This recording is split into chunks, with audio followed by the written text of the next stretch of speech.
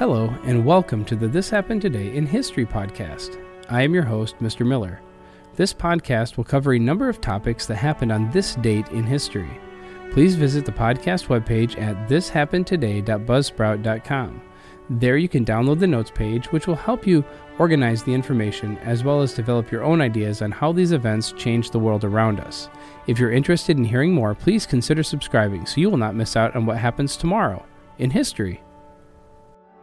Today is May 21st. In 1950, 2 people have died in violent storms in a tornado which have devastated southern England. Several others were injured in lightning strikes and fierce winds which caused massive damage to property around London. The 2 who died were Frederick Cast and James Perry of Kempston in Bedfordshire. Both were struck by lightning and killed as they ran for shelter. 3 others with them were injured and taken to the hospital. The worst of the damage to property is caused by a tornado which began in the late afternoon in Buckinghamshire. Eyewitnesses spoke of a dense black cloud gathering on the horizon and quickly developing into a dark column of a tornado. It swept through the towns and villages across the top of London as far as the Cambridgeshire fens, leaving ruin in its wake. In the Buckinghamshire village of Linslade, the terrifying wind wrecked hundreds of houses and other buildings as it tore through the streets and surrounding fields. One resident, Tony Birch, described the scene. When we looked out of the side of the house, clouds appeared to be coming together in different directions. I believe we saw the actual source of the tornado. Whole streets of houses were ripped off the roof tiles, with furniture inside ruined by the heavy rain which followed. Dozens of people have made homeless, and relief workers are now helping those affected. There were extraordinary scenes as the wind passed over. Hundreds of trees were uprooted, drawn into the air, and dropped large distances away. The tornado also lifted up parked cars, cattle, and horses and dumped them in nearby fields. Witnesses say the tornado was approximately 50 yards wide in places, although it shrank to just 5 yards wide in others. It took less than an hour to travel from one end of the village to the other, and it caused hundreds of pounds worth of damage. Other towns in the tornado's path were badly affected. About a half mile from Linslade, in the town of Leighton Buzzard, a shop in the high street was struck by lightning and set on fire, while in Ely, Cambridgeshire, a double-decker bus was overturned. There were warnings of further flooding throughout the entire region, and it's likely that difficult weather conditions will continue. And in 1968, the loss of a nuclear attack submarine, the USS Scorpion, was the last peacetime loss of a naval vessel until the Avenger-class mine countermeasure vessel U.S. Guardian ran aground off the Philippines. Unlike the case of the Guardian, 99 sailors lost their lives when the USS Scorpion sank after an explosion of undetermined origin. For the time, America's Skipjack-class submarines were very fast. According to the 13th edition of Ships and Aircraft of the U.S. Fleet, these 3,075-ton submarines had a top speed of over 30 knots. Armed with 6 21-inch torpedo tubes capable of firing anything from World War II vintage Mark 14 torpedoes to the early versions of the multi-role Mark 48, this sub was as lethal as they come. The USS Scorpion was the second of the 6 vessels to be completed and was commissioned around 1960. According to globalsecurity.org, she carried out a number of patrols between then and 1967 before being slated for an overhaul. However, this overhaul was cut short by operational needs. The Scorpion was sent out on February 15, 1968 for what would become her last patrol. After operating in the Mediterranean Sea, she began her return voyage, diverting briefly to monitor a Soviet naval force. The last anyone heard from the sub was on May 21, 1968. 6 days later, the Scorpion failed to arrive at Norfolk, where families of the crew were waiting. The Navy would declare her to be overdue and presumed lost, the first time such an announcement had been made since World War II. The sub would not be found until October of that year. The Navy would look into the disaster, but official court inquiry of the cause of the loss could not be determined with certainty, but there are several theories on what may have happened. One centered around a malfunction of a torpedo, but others suspect poor maintenance may have been the culprit, citing the rushed overhaul. And in 1881, Clara Barton and a circle of acquaintances founded the American Red Cross in Washington, D.C. Barton first heard of the Swiss-inspired Global Red Cross Network while visiting Europe following the Civil War. Returning home, she campaigned for an American Red Cross and for ratification of the Geneva Convention protecting the war injured, which the United States ratified in 1882.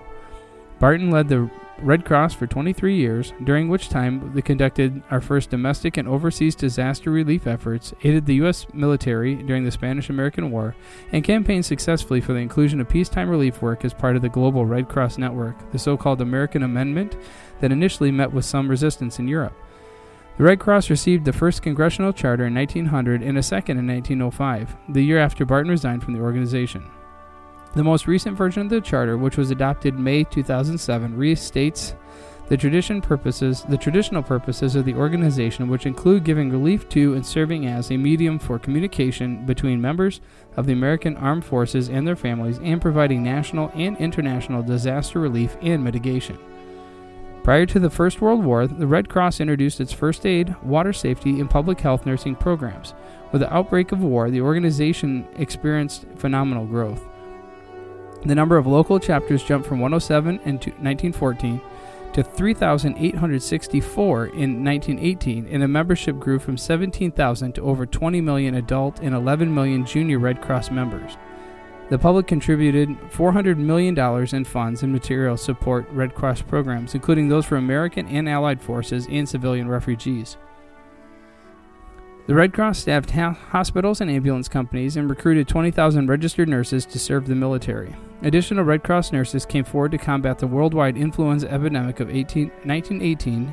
After the war, the Red Cross focused on service to veterans and enhanced our programs in safety training, accident prevention, home care for the sick, and nutrition education.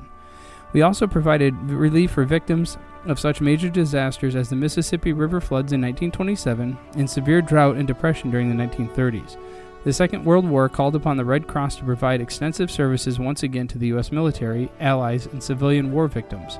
We enrolled more than 104,000 nurses for military service, prepared 27 million packages for Allied and American prisoners of war, and shipped over 300,000 tons of supplies overseas.